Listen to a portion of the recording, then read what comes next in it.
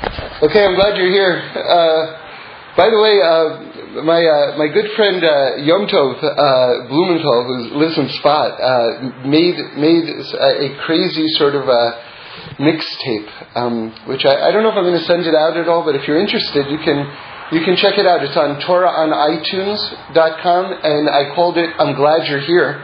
And he'd been threatening for a while to take all the "I'm Glad You're Here's" at the beginning of various talks over the years, and well, they're not all there, but a lot of them are there, and he did a very creative, kind of humorous sort of like mash tape based on that. So if you want to check that out, that's up there now. So let's jump in. We just read Parshas Kedoshim, and one of the things that I've really been intrigued by, and I'm going to give you the overall concept right now, and then we'll dwell in on one specific. But there are many specifics, and we've covered them. You know, we cover them all the time. But let me give you the concept. One thing that I was realizing is that, and I'm generalizing right now. I want to say that up front, but just to give you the overview.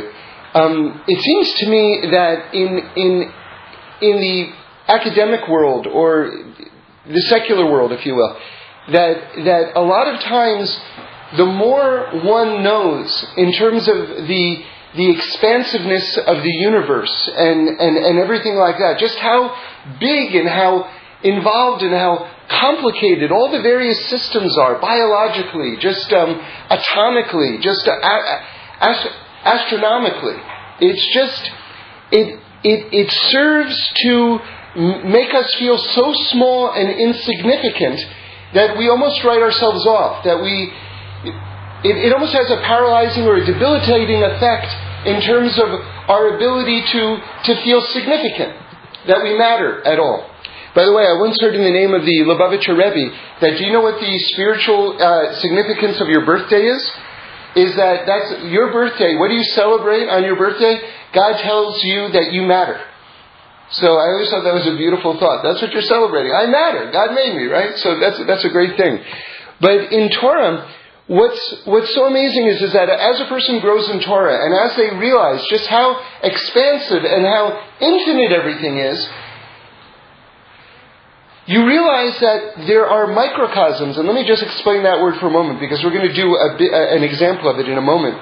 A microcosm is where you see in one small place a map of a much larger construct. So in a miniaturized place, you see the totality of something huge. So the world is filled, the mitzvahs are filled with microcosms, where the entire universe is contained in small little places. Now, I'll give you an example. A human being is a microcosm of the entire world.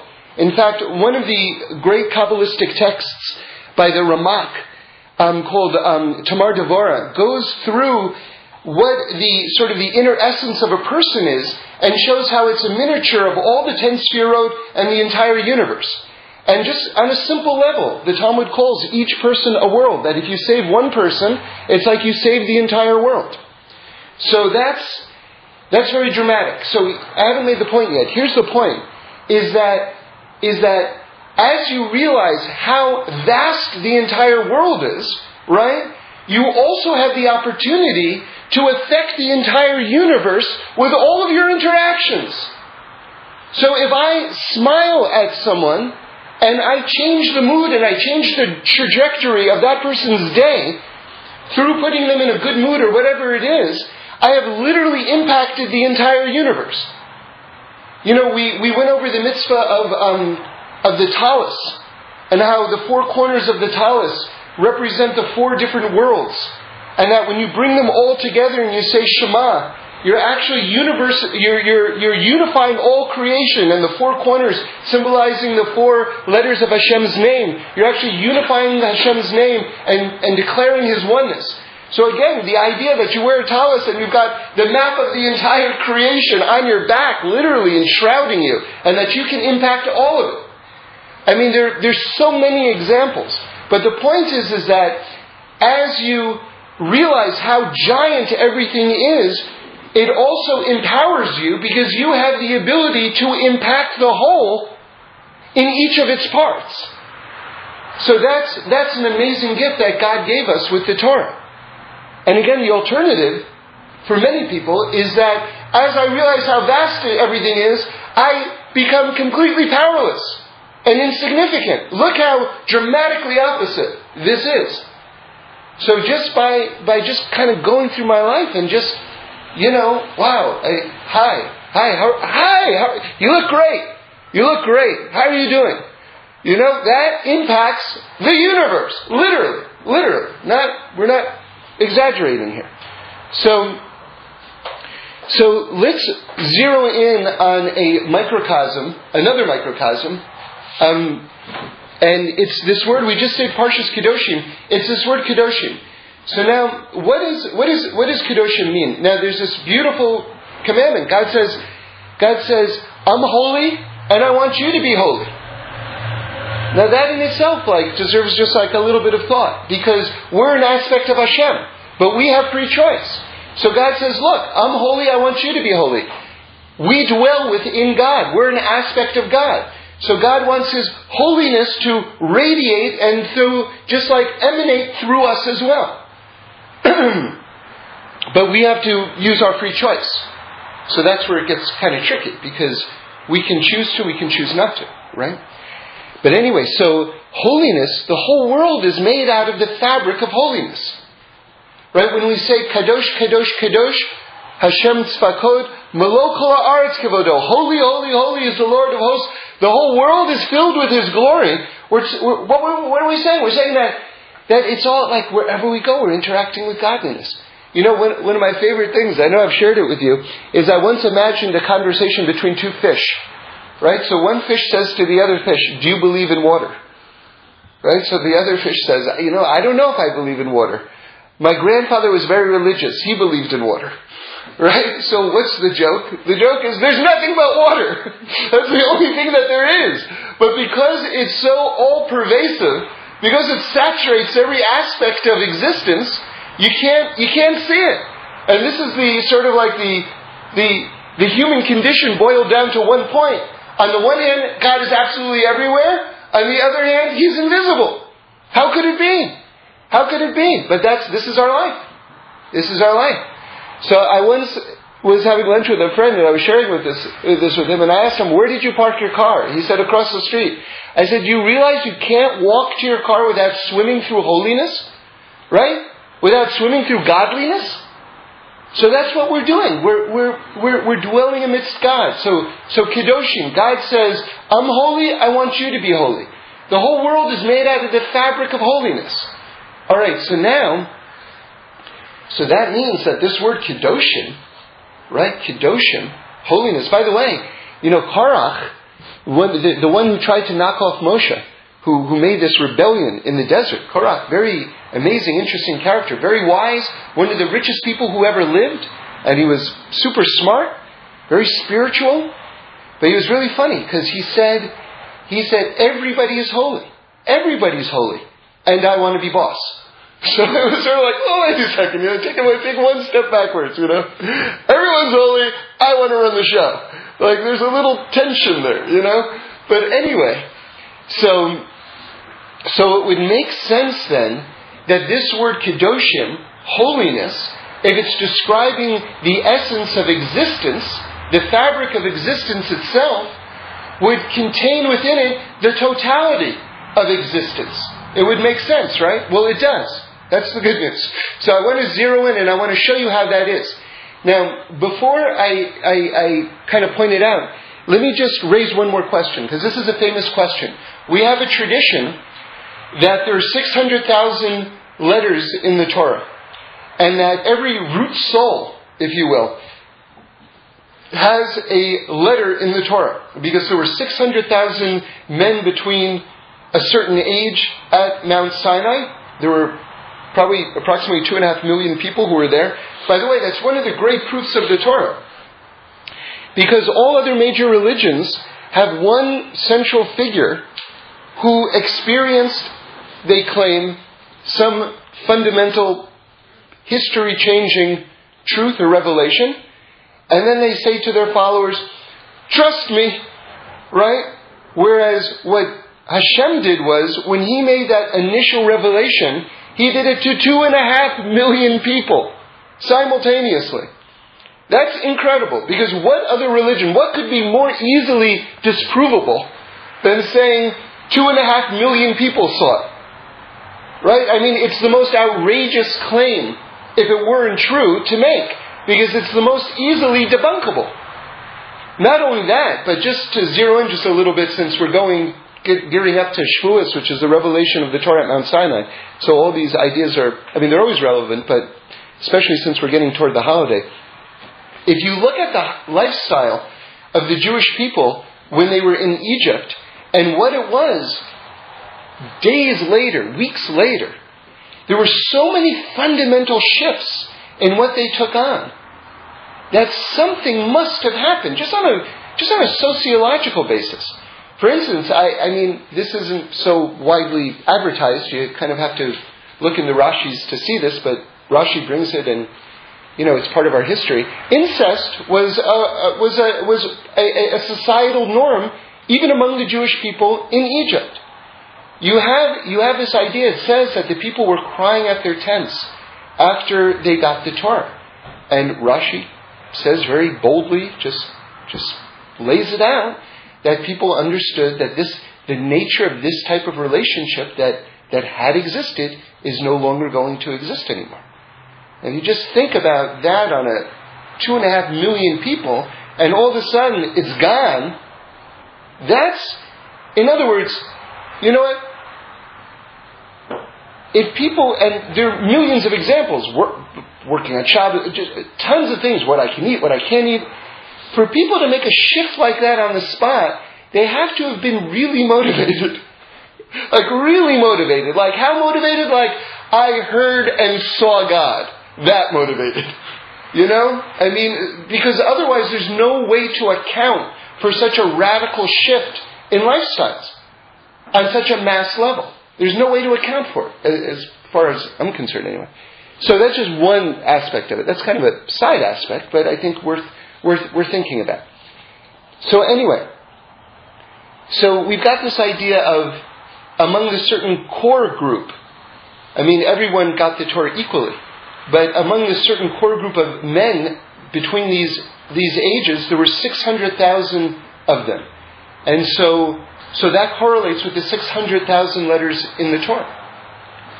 And we say these are root souls. Like what they say is like, so the women and the children and everything like that, and the people outside that age group, were all part of that tree, but these were sort of like the stumps of the tree, and they're all branches of the tree. So it's one tree, so everyone has that share and everyone has that letter, but this is just one way of counting it. That's all.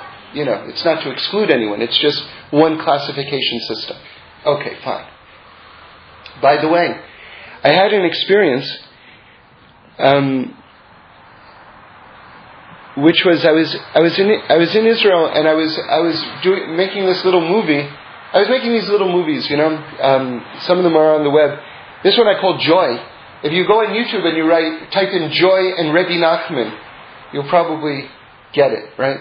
So basically I was going down to the Kotel, and I saw this Breslever, and he was just so turned on, and he was playing this like techno Rebbe Nachman music, and I had never heard anything, and people were just like walking up to him and like hugging him, and this scene, and it was this young guy, his name was Yosef. I just was so taken, and I was just staring. I was like, I got to do something with this guy. I got to make a movie with him, So I asked him if he would, if I could just like make a movie with him the next day, and he was like, okay. So we kind of came up with a little plot and just shot it on the streets of Jerusalem, and it turned out to be a fun thing. But at the end of the experience, we really kind of bonded, And he came up to me afterwards and he said to me, I think that we're from the same root soul. Right? And no one had ever said that to me before or since. Mm-hmm. And I thought to myself, And I'm a Levi, right? So I said to him, are you a Levi? And he said, yeah. And I thought, well, that's kind of interesting. Now, my mother is the daughter of a Kohen. She's what they say, a Bas Kohen, right? And I thought to myself,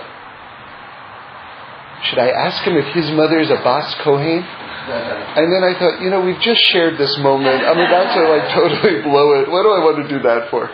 So I don't say anything. And there's a beat of silence. And then he says to me, is your mother a Bas Kohen? And I was like, yeah. And then he told me this story, right? As though that's not wild enough, right? Then he tells me this story. He said that he was with a group of people, in the middle of the night, and they went into the tunnels under the Kotel, and they were davening by the place in the tunnels closest to the Holy of Holies. And there was a whole group of them. And then afterwards they realized, I don't know how many there were, maybe 6 or something like that.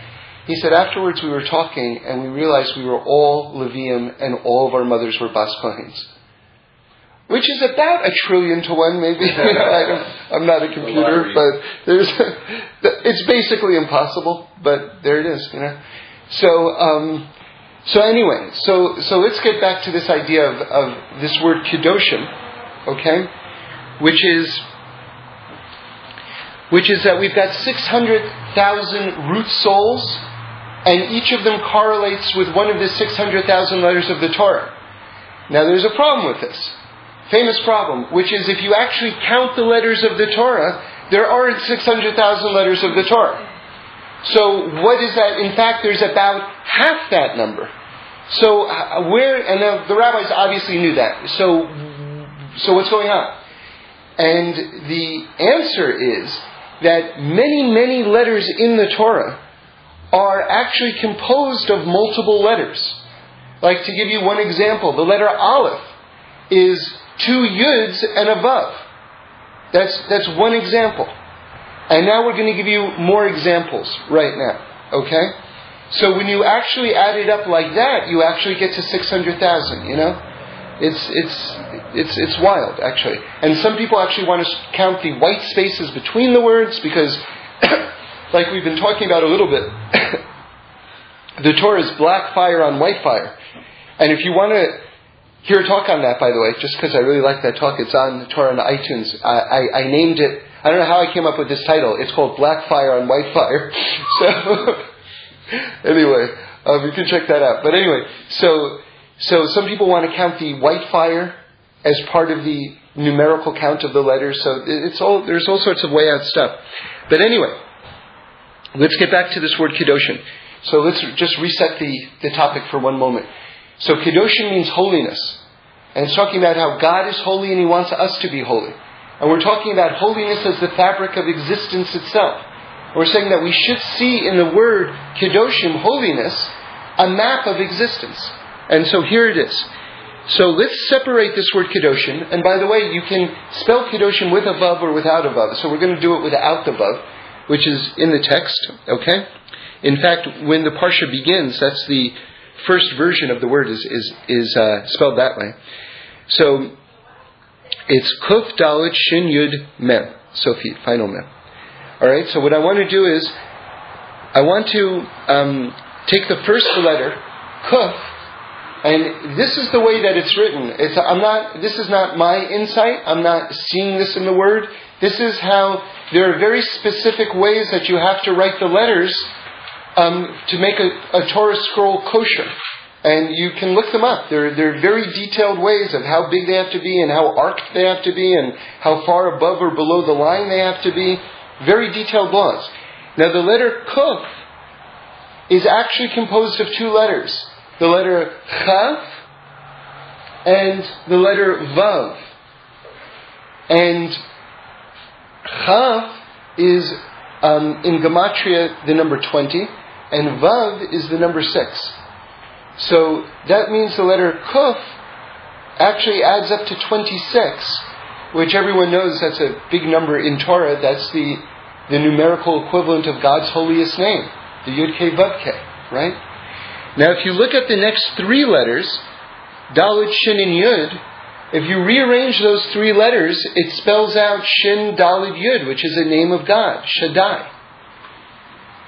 Now, if you take the last letter, which is the final Mem is also composed of a Chaf and a Vav, which is 26. Again, the name of Hashem. So you see, the entire word is made out of names of God. Now I want to go deeper, okay, and show you how there's a whole map of the creation of the universe contained in here as well. When God created the world, and this is an amazing thing, because this is anticipating the Big Bang Theory by thousands of years.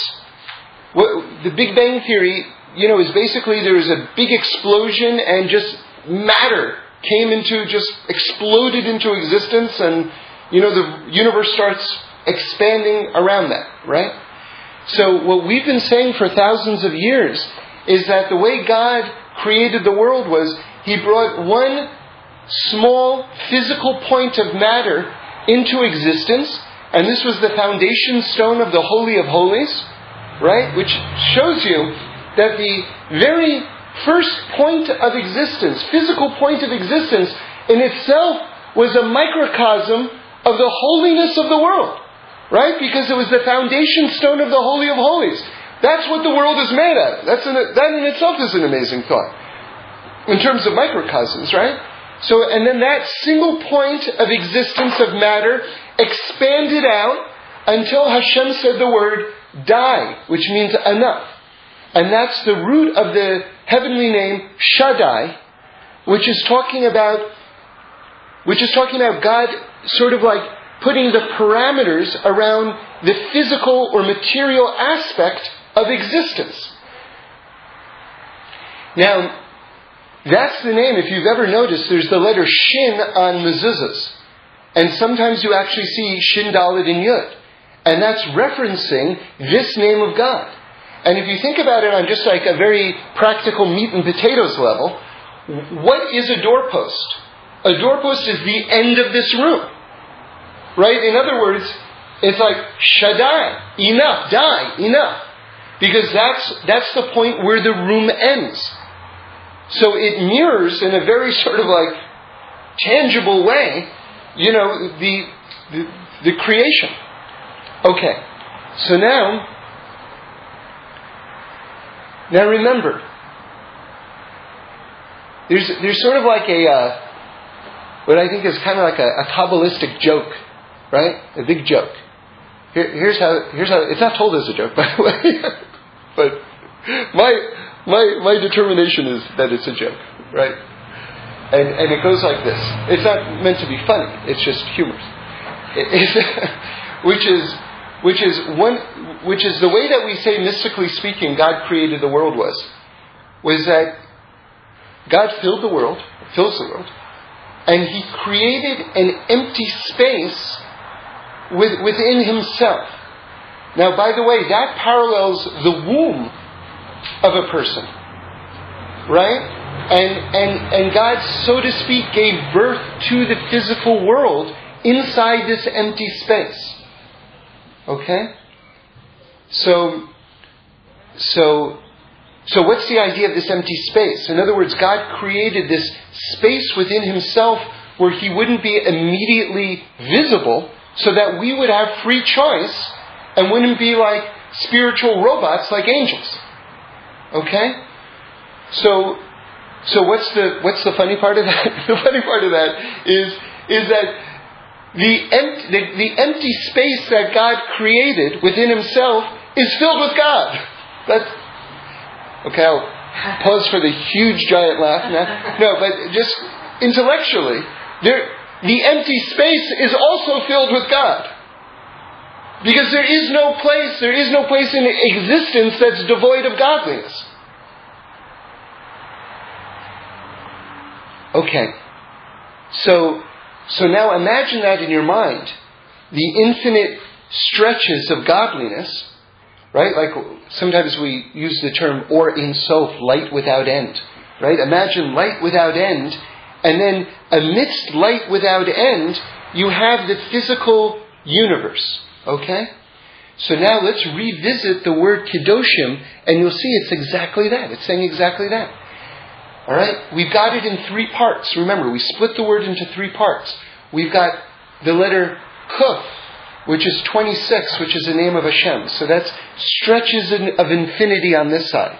And we've got the final Mem, the last letter of Kedoshim, which is also 26, which is infinite reaches of Hashem on this side.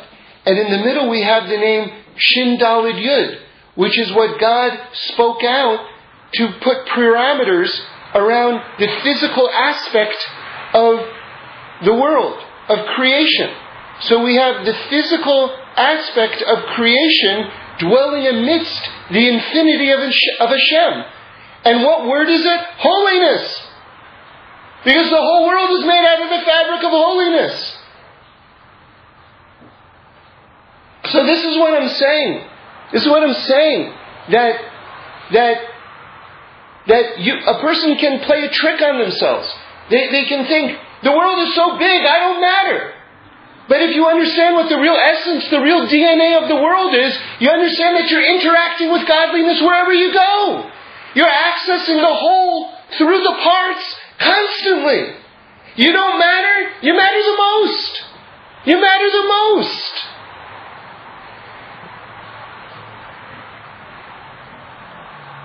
All right, I want to switch gears, and there's something that I've kind of been working on for a few years now, actually, and I had some new insights into it over Pesach. So it's a Pesach Torah, but it's basically, you know what? I'm going to tell you what I just said in terms of Kedoshim. Now I'm going to do it with matzah, okay? But it's basically a related teaching, okay? We're going to see it on the matzah level now, okay? So one of my favorite parts of the Seder is Yachatz. It's called Yachatz. So Yachatz is the part of the Seder. You've got 3 matzahs. By the way, you know the Nusach, the tradition of the Ari was to set up your Seder plate so that you had the 3 matzahs. We all do 3 matzahs, but he would do 3 matzahs inside like a cabinet, like a closed space. Like sometimes if you go into Jewish gift shops, you can see like ultra fancy Seder plates, right? And I just priced one yesterday. I looked in the window on the walk home from shul. They're many hundreds of dollars, but I want to make one. I want to make one because they cost a lot, and I'd kind of like to customize one. It would be so cool to make one of these things. Anyway, so you've got 3 matzahs inside of like a little cabinet, and then the Seder plate goes on top, right? So that is also a microcosm of the physical universe. Because basically, you know, Kabbalistically speaking, we break the world down into 4 stratas, right? 4 worlds. And the top part, the Seder plate, represents Atzilus, which is like the highest aspect, which is beyond. No borders. Okay, that's why that's outside the cabinet. That's on top. And then inside, you've got the 3 matzahs inside the cabinet, which is already talking about Tzimtzum, which is already, it's becoming more and more contained into the physical world. So that's yet another version. And by the way, I'm going to start cataloging them because I'd like to put together a booklet or something like that where you see all of the microcosms that exist in Torah, because they're all over the place. And they're so far out because you've got not only a diagram of the whole world, but you've got the history of the whole world. Like we're going to do one right now, which is going to be the history of the whole world. Okay? So anyway, so you take the middle matzah and you do something called Yachatz, which is you lift it up and you break it in half. And you hold on to the smaller half, and then you hide the bigger half, and that's called Afikomen. And then your kids find it, and they bring it back, and then you eat it. Alright? And it symbolizes, and they say that's the last thing you eat. After that, no dessert. Right? So what's going on there? Well, only the entire history of creation from before the world existed until after the resurrection of the dead. Okay? So let's see how that works. So before God created the world, it was just God alone. So that's the wholeness of the matzah. In other words, it's just godliness, right? And then, Kabbalistically, we say God shone His light into the vessels, and the vessels shattered. And that's a whole teaching in itself. I'd like to go into more depth into that on another time, just to try to explain that to the best of my ability, what that means, the shattering of the vessels. But basically what that means is that the physical universe couldn't contain His light, right? I mean, on some level, it's more than that, But and that's what they say we're doing on a very deep level in terms of our lives, till the perfection of the world is gathering the sparks that came from the shattering of the vessels. That's, a lot of what the, sort of like on an energy level, what the mitzvahs are doing. Like we're going and we're elevating all these sparks all around. By the way, I once heard a story that I liked very much, which was, I think it was a Sanzer Rebbe, I'm not sure, but it was Shabbos, it was Friday night, and he was sitting in front of his piece of chicken, and he wasn't eating, he was just kind of meditating in front of his piece of chicken, right, for a long time, and it was sort of like, they were like, at a certain point, he took one bite of the chicken, like cut one piece of the chicken and ate it. And someone asked him, what was going on, and he said he was just trying to figure out where the spark was, because that's all he needed, So he just found the spark within the kitchen. Within the chicken. He was done, So anyway, so the breaking of the middle matzah. So there's God in His wholeness before the world was created, and then in terms of the creation of the world, that's the shattering of the vessels. That's the breaking of the matzah. Now, we're left with the smaller piece of matzah and we hide the larger piece of matzah. What does that mean? By the way, we hold up the smaller piece of matzah during the Seder and we say, this is lechem oni. This is the bread of affliction, the bread of poverty. You see, there's this duality within matzah, which is very striking. On the one hand, we call it the bread of freedom. And on the other hand, we call it the bread of poverty. So, make up your mind. What is it? And you'll see it's both, but we have to understand what stage of history we're up to. So we hold on to the smaller piece of matzah, and we say, this is lechem oni, the bread of poverty. So what does that mean? That means that after God created the world, God is hidden in this world. And in fact, the word in Hebrew for world, olam, and the root of that, ayin lamed mem, which means hidden, which means God is hidden in this world. It's in the word itself. So we have the smaller piece of matzah. That's what we've been left with. In other words, we're left with this impoverished understanding of the nature of the universe. We don't see the totality of the whole. In fact, we're left with the minority. We're left with one smaller piece of the sum total of what's actually going on beyond us. It used to just be called mysticism, the idea that you can't see everything that there is with your eyes. But now all of science understands that there are things that are microscopic and on the atomic level. And there's zillions of things that we know for a fact exist that we can't see with our eye. And we don't question it. Well, it goes further than that. It goes further than that. So we have the small piece of matzah. We only see part of what there is to see. Okay. So then what happens is our children bring back the larger piece. And that larger piece we eat because we don't have the Korban Pesach. We don't have the Passover offering. We don't have the third Beis HaMikdash within which to bring it. So which is the Messianic period. Okay.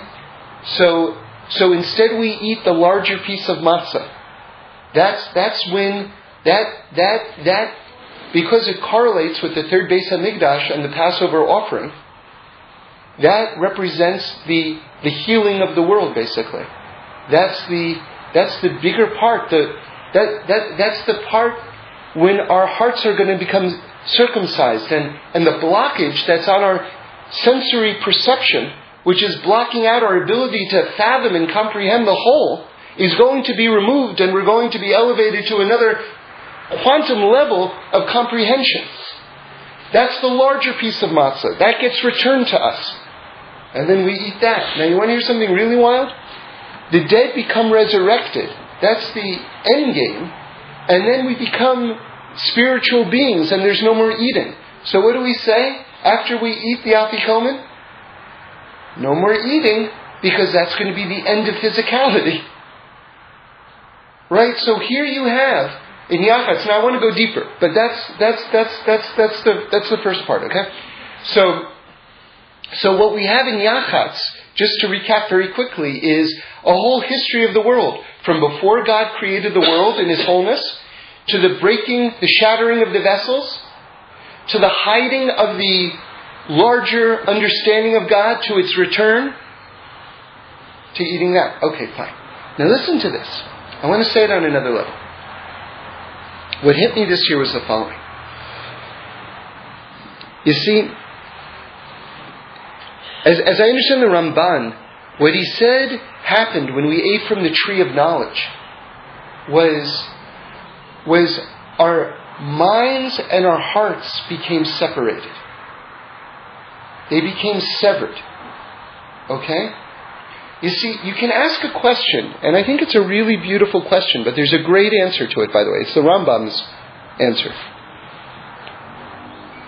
How could it be that the exile of the world happened from eating from the tree of knowledge? We love knowledge. We're knowledge junkies. That's what the Jewish people are. We're knowledge junkies. How could it be that eating from the tree of knowledge resulted in anything bad?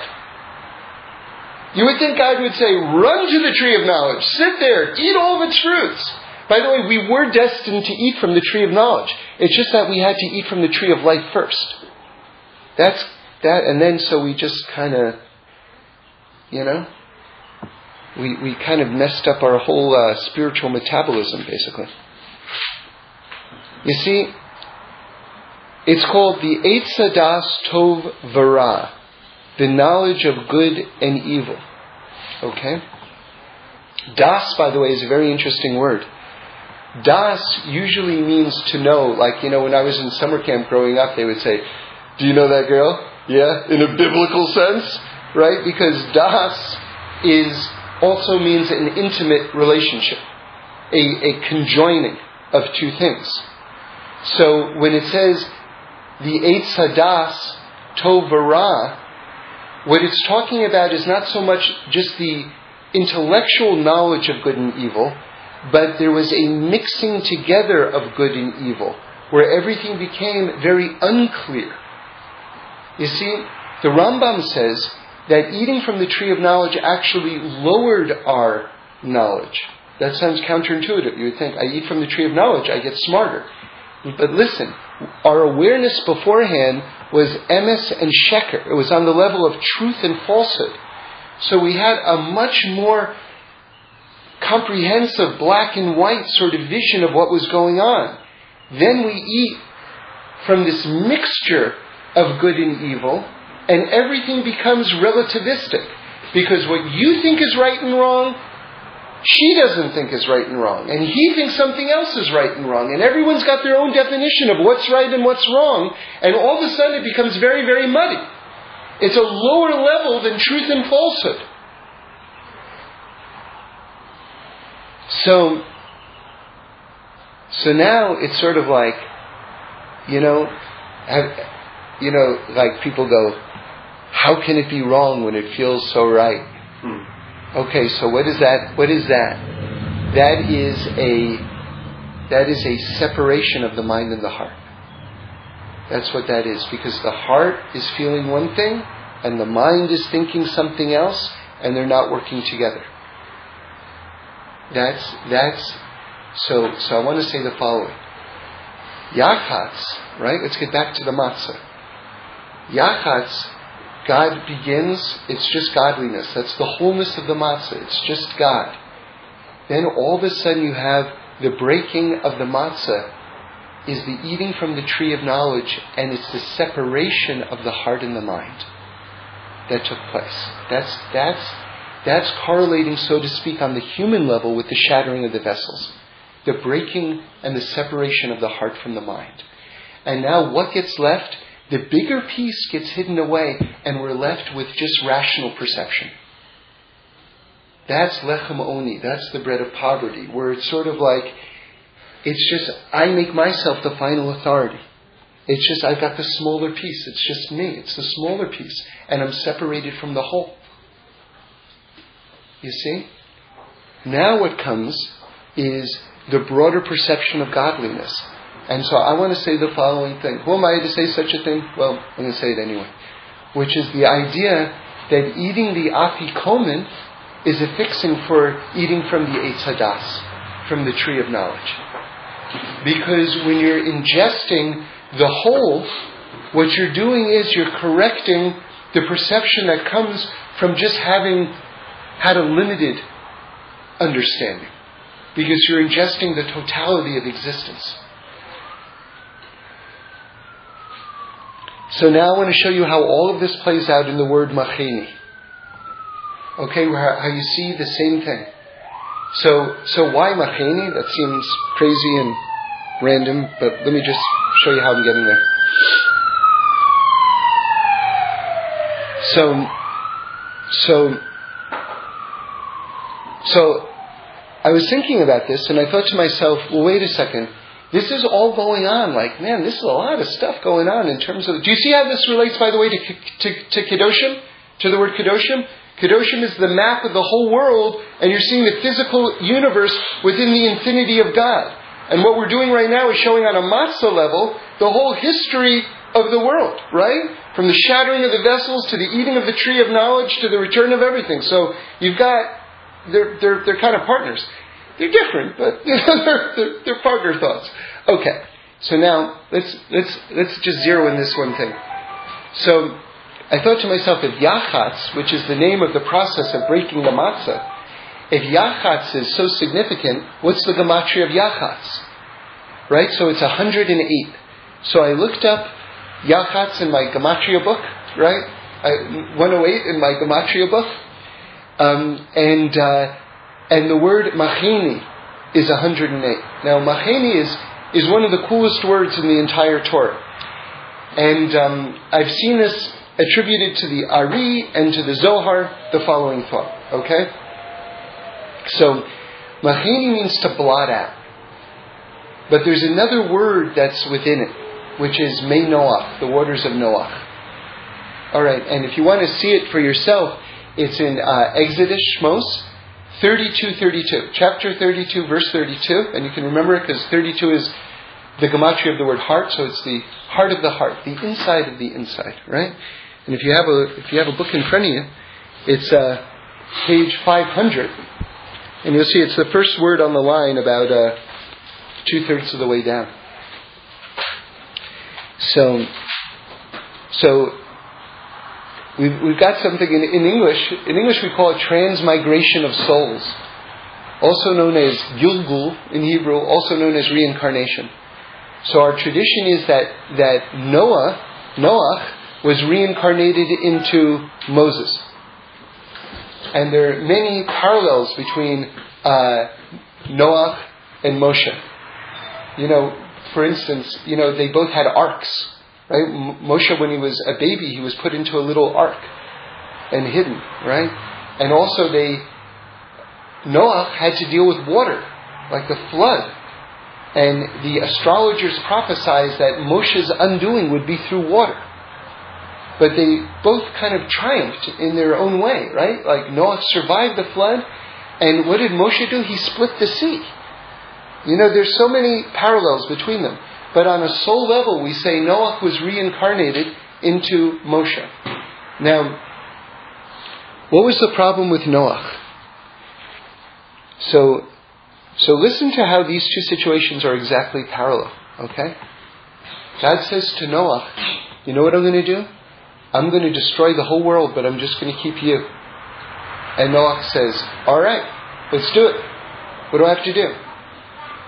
So a lot of people get down on Noach, by the way, that Noach didn't try to stop God. And in fact, the prophet Isaiah, Yeshaya, refers to the floodwaters as Mei Noach, the waters of Noach, because he didn't try to stop God. Now, by the way, in defense of Noach understood righteousness at that period in history to be whatever God wants. That's what it is. And didn't understand that sometimes God shows us something like poverty or injustice or war so that we can say no. Right? That's God is giving us the ability to say no.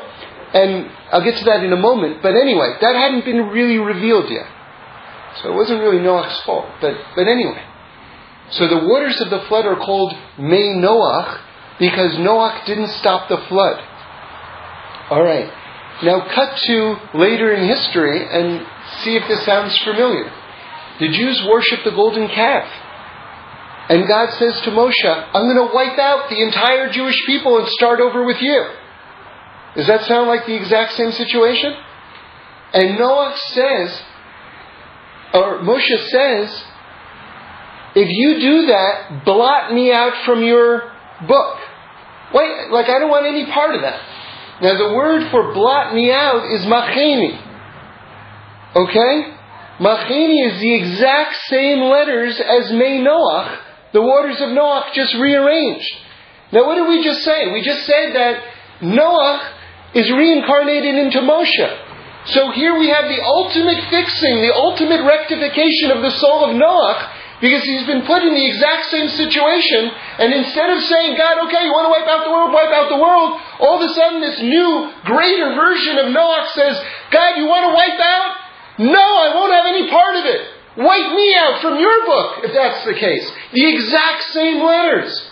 Mei Noach, Macheni, the waters of Noach, which wipe out the world, or Macheni, wipe me out from your book.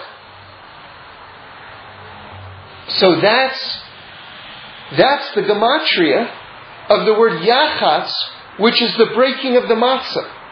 So what did we say? We said that the smaller piece is like the Eitz Hadas. That's like the limited perception. And then the bigger piece is, right, the rectification of everything. It's like the tree of life. Right? The bigger piece. So here we have this similar dynamic being acted out. That Yachatz is the gematria of Machini, which is that the limited piece, which is Noach saying, yes, wipe out the world, go ahead. And then we have the rectification, the larger piece, which is, no, I'm stepping up. There's a greater evolution in Tzidkis, in righteousness in the world. Standing up and saying, God, no, don't do that. Now, by the way, just in case you're confused, God wanted Moshe to react that way. God didn't want to destroy the Jewish people. God wanted Moshe to say that. And in fact, the Gemara says this explicitly in the following way. If you look at the account of this, it's in Ki Sisa, if you want to look it up. God says, I'm going to destroy the Jewish people. And then He says, now don't try to stop me. And Moshe hadn't said anything. So Moshe realized, I'm supposed to stop God. Sometimes we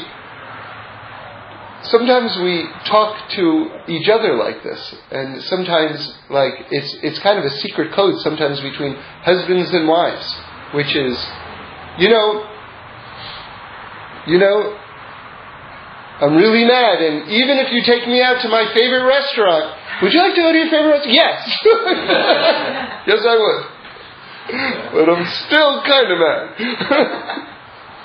So, sometimes people tell you, one of the things that I've noticed, you can do your own sociological experiment on your own, but I've noticed this, okay? That oftentimes people inform you of what they're doing at the moment they're doing it, but they do it in the following way, right? Like I was talking with someone yesterday, and he wanted to just explain a theory that he had, right? Which is all well and good. Love to hear it. It was interesting, and we had a nice conversation. But he opened in the following way. Now, I'm not trying to convince you of anything. And I thought, He's just told me, I'm trying to convince you of something. People will inform you. It's like they'll say, well, I do want to share this with you. Now, I don't think this is the greatest thing in the world, but, okay, you kind of are wrestling with the fact that you kind of think this is the greatest thing in the world, don't you? So it's just, anyway, I'm not offering this as truth, but there does seem to be an eerie correlation that I've noticed, that people will tell you what they're doing in the moment. They'll just tell you they're not doing what it is that they're doing in the moment. So, anyway, that aside, and as an extension of that, my wife told me that her sister informed her something very important in the dating world. If a guy or a girl tells you during the dating process, I'm no good for you, believe them. Oftentimes they'll say it in a rakish, charming way, but believe them. So anyway, so the point is that you see in Yachas, this dynamic of a problem, the smaller piece, Noah, and then the fixing, the larger piece, all within the same word. And, sometimes people don't understand what Gematria is. I talk about Gematria a lot, and just on a very simple level, the Torah is infinite, and so it's operating on an infinite number of levels, including mathematical.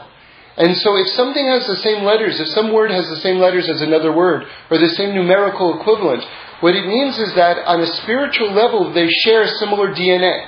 So there's a relationship between the two things, that's all. So that's what it is. We're not playing games and we're not playing number games. So this is just part of the depths of understanding the Torah. Okay, so I guess that's the end. Have a good week.